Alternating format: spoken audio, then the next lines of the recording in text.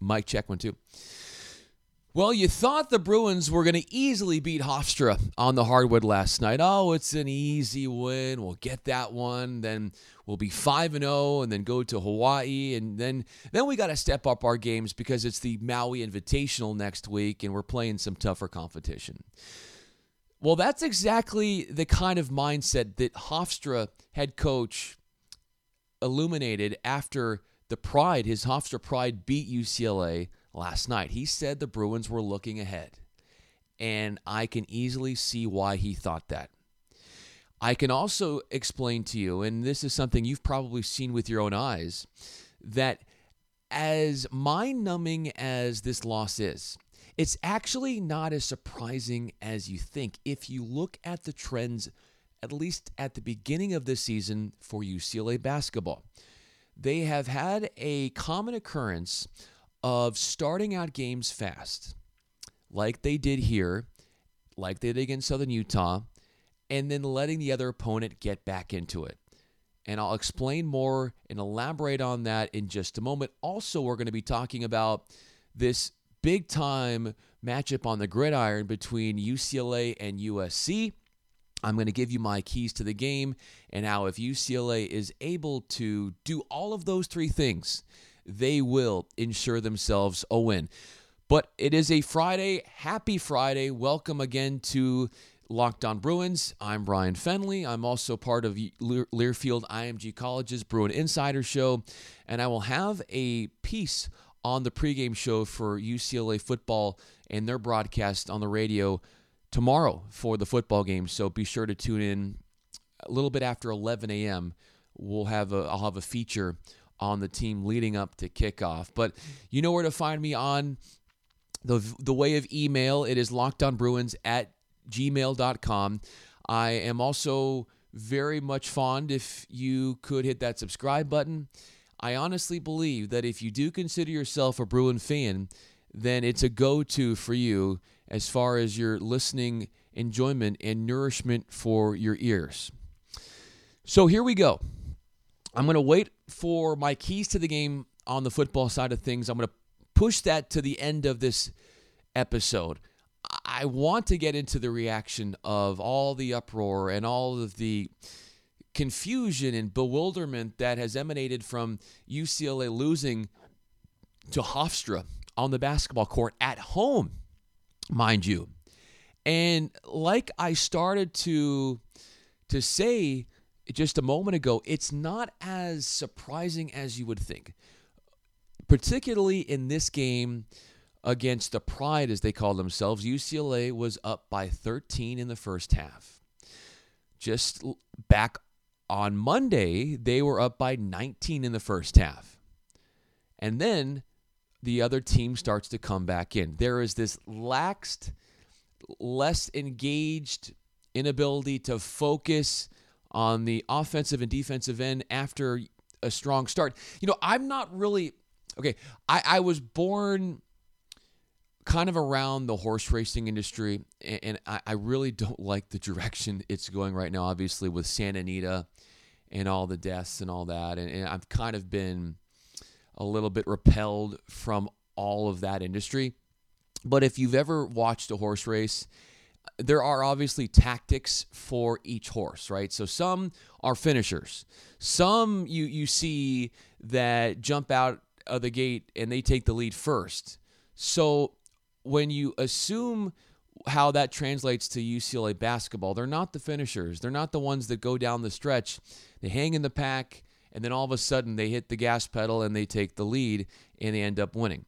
It's they take the lead at the beginning, and you know they're early leaders, but then they fold back to their competition. At least at this point, and we're still very young into this season, but you've seen this where they nose in front, but they can't sustain it. And that is a problem. And that is Mick Cronin.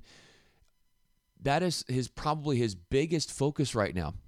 Now, as far as there's so much to talk about as far as this game. I mean, you could start with the 7 turnovers that Hofstra had. That was it. They did a great job of taking care of the basketball.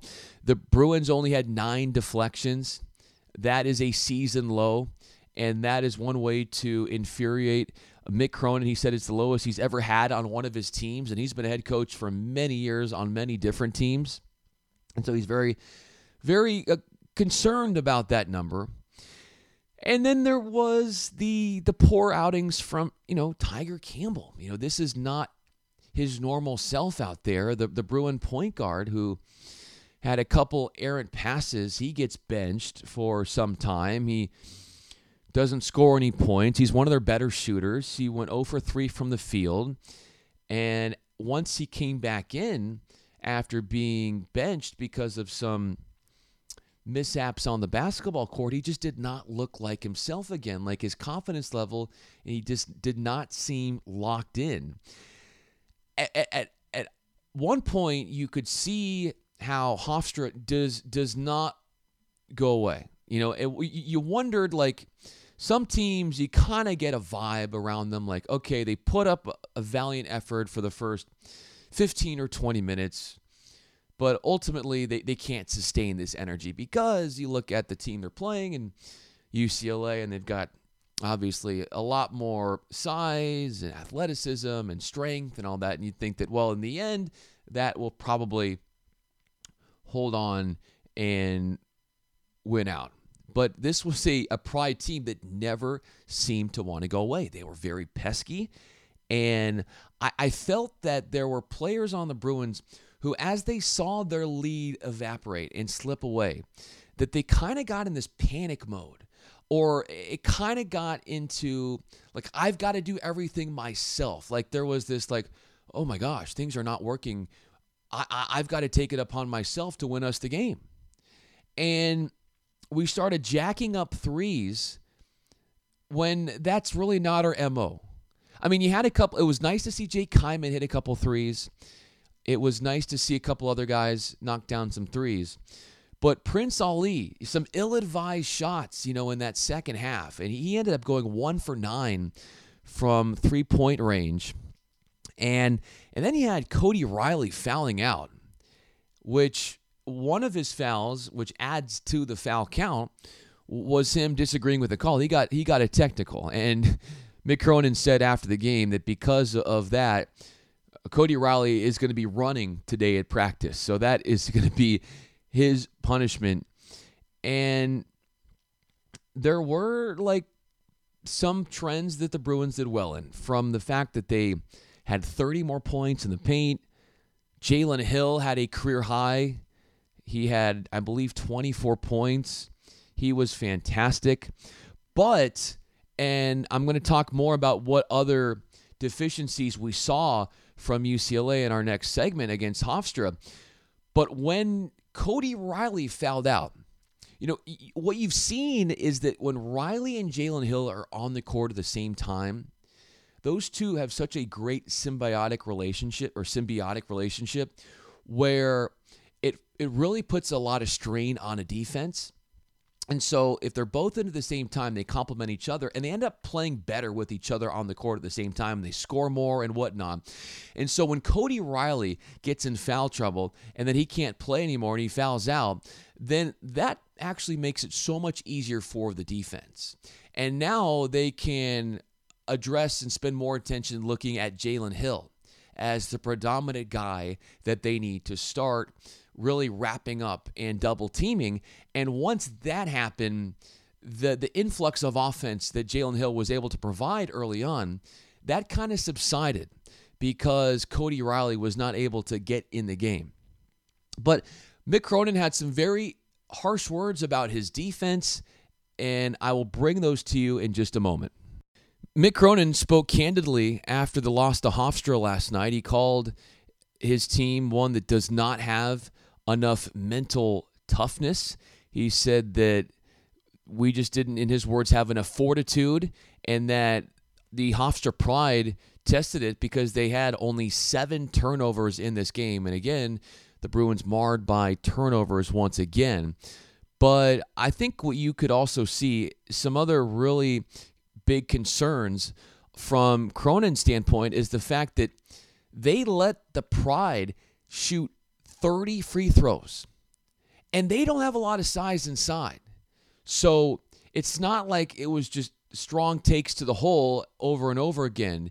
These were guys getting fouled, beyond the paint and just unnecessary stuff. In fact, he pointed out, Mick Cronin, that the Hofstra the Hofstra Pride, as they call themselves, they did not post up one time all night.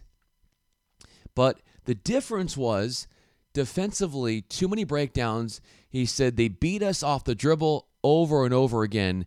And he said we just could not guard them when they blew by us. And he said that it might have made it harder and even a worse idea, because he tried, when he saw that happening, he tried to change the look of his defense, and the guys might have even been more perplexed on his team as to what to do. So the adaptability of a defense isn't quite there yet. Obviously, that's going to be a work in progress, but he reiterated once again, guys could not stay in front of their men and who they were guarding. The on-ball defense was not great and left way too many open looks, and 12 three-pointers for Hofstra. They shot 50% from three-point territory. That's another thing that really shows itself in this game. The Bruins are not they haven't developed an identity of being a three-point shooting team right now. Like I said earlier, Jake Kyman hit a couple threes, and he had made three balls. But if you're trying to really, knock out an opponent, having the luxury of having a couple really capable three-point shooters would be so helpful. And right now, when you don't, or at least you're not trusting your outside shot for UCLA, then you're putting yourself in very much compromising situations. And if you've got a team that not only loves to shoot the three ball, but hits it at a high clip, then it's going to be interesting how you have to adjust your matchups to that, because perimeter defense might not be at this point the hallmark of what this UCLA team is all about. And so, if you can't close out on guys on the perimeter, then you might see quote-unquote inferior competition like a Hofstra, who can shoot it out of the gym and shoot it lights out, being able to keep pace with the high and mighty Bruins or other opponents such as UCLA, who have a lot of size and but they're not a great offensive shooting team. And that is something that I want you to keep an eye on. Our field goal percentage is not great right now. We can be heralded for our defense overall and indicating that we try to set the pace of the game by slowing things down, limiting possessions on the other side, but our half-court execution offensively is nowhere near where it needs to be. I was very surprised at the way, Chris Smith, he had 12 points, so he had another double-figure game, but it wasn't like the most pronounced 12 points. Like if you looked at the scoreboard or the stat sheet after the game and somebody said, did you know Chris Smith had 12 points? You would have said, really? I didn't know he had that many. So, with the likes of Tiger Campbell having a tough night, some turnovers, ill-advised shots, early in shot clocks, especially in the second half when Hofstra was making a move, those were all issues. Jalen Hill was the lone bright spot offensively, and he just said that as far as the defense and offense, not enough energy. We weren't mentally tough enough, so that was exactly what Mick Cronin said. And he said, we got to get better on defense, get our hands out in the passing channels, and he expected his team to correct that soon. But on Chris Smith's side of things, his opinion, he said, quote, I played terrible in this game. And he went on to say, whether I'm an upperclassman or a freshman, it doesn't matter. I played terrible in this game, and I feel like I let my team down today. Well, it did not look like that was going to happen. the first 12, 11 minutes of this game, when the Bruins were up 32-19 with 8:14 to go. They had made 12 of their first 17 shots. Why can't we keep that kind of trend for a full 40 minutes? It's one of the most cliche things to say in college basketball. Oh, we played one good half. But what is stopping this team from being totally locked in offensively for a full 40 minutes?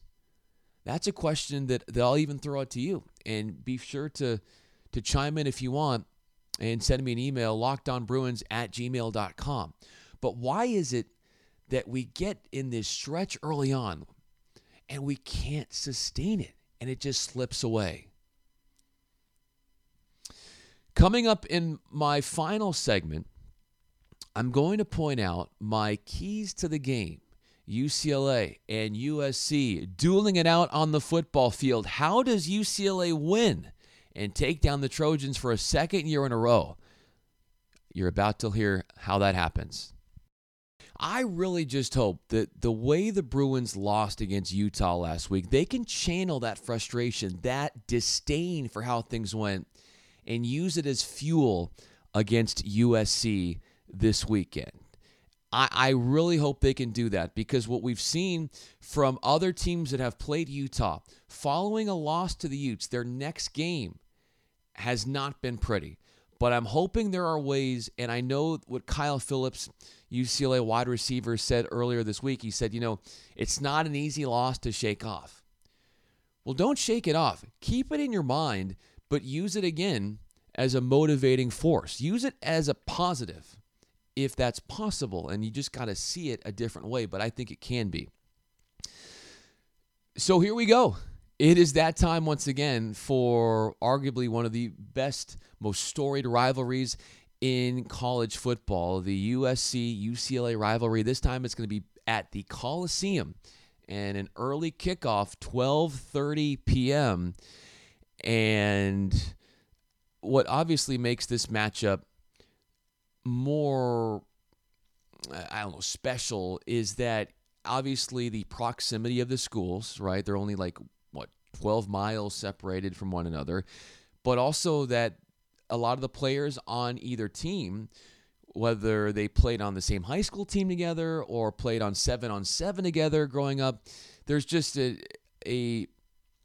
disbursement, and everything intertwines between these two teams. There's so much bonding between players. So for the game itself, you're going to have to obviously separate yourself from those friendships and whatnot. I mean, Kyle Phillips, Bruin wide receiver, he also talked about a lot of the guys that he played with on 7-on-7 who are now on the secondary for USC, guys like Elijah Griffin and Greg Johnson on the 7-on-7 circuit. Greg Johnson actually had an interception against Cal last week, so he's playing pretty well.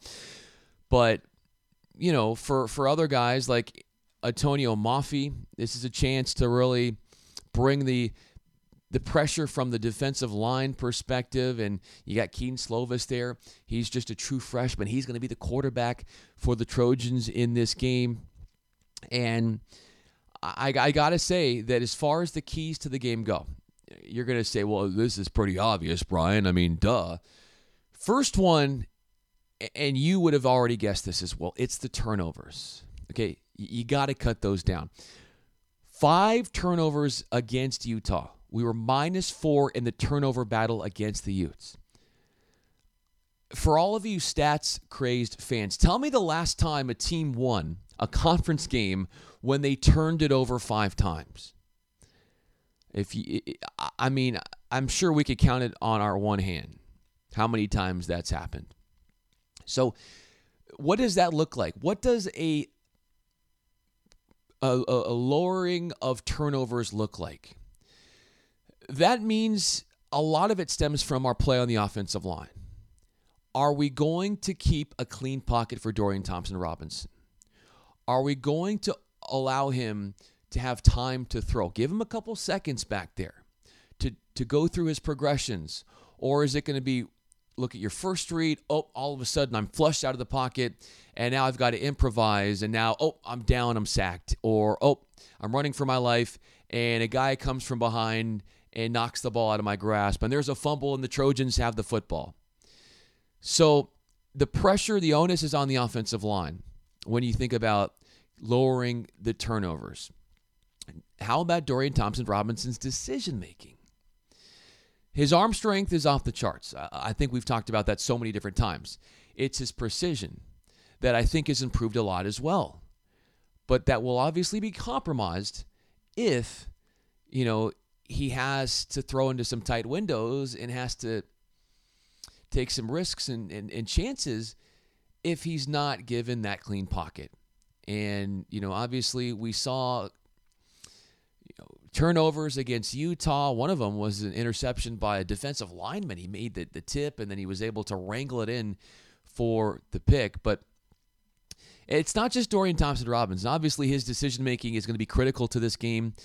But also, we saw another fumble in the red zone from other Bruins against Utah. So, this is not just him that is an issue. Goal line offense is going to be big. How are we going to perform? Because as my co-host Nick Cope pointed out on the Bruin Insider show on Tuesday, UCLA got to at least the 35-yard line of the Utah Utes last weekend and only had 3 points to show for. 7 trips to at least their 35-yard line, only 3 points to show for.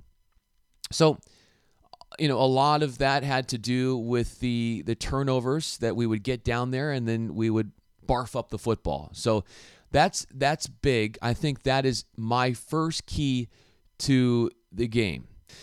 My second key is no big plays from our secondary given up. USC has one of the best wide receiver cores in the country, and they thrive with the deep ball. You can't allow the big explosive plays to happen. You just can't. And I don't know what that's going to look like because, I don't know if you have to throw in some zone back there as far as coverage to help guys out, but you got to eliminate the big plays. And there are several wide receivers on the Trojans that have big play capabilities written all over them. Third, time of possession. The Bruins were on track to win the time of possession battle against Utah after that first drive where they were able to suck up about seven minutes. But then it all went kaput after that. That means, what does time of possession mean? That obviously means we're running the ball well. We're picking up first downs with Joshua Kelly's feet. And, the more we're out on the field offensively, that's a great source of defense because you're not letting USC's offense get on the field. So it's twofold, right? You're keeping the ball in your hands, you're owning the clock, but you're also keeping the Trojans' offense off the field. And they, with their system revolving around more like an air raid system from the great, the great Mike Leach and his principles, they love to throw the ball all over the place, and the running game is very much a non-factor, if you will. So they're going to have a lot of I feel like this game could get really high scoring, but the fact that I just said that means it probably won't. But I feel like this could be a shootout because USC is going to score a lot of points, and the question is, can UCLA match that? And it all stems from, well, how do you match that? You own the time of possession, and then you get great play out of your secondary. And Darnay Holmes has to be on his game in the secondary for UCLA. If he has a big game, I think the Bruins are going to come out of here with a win. Can't wait to see how it all unfolds. We'll talk about it on Monday. Have a great weekend. I'm Brian Fenley.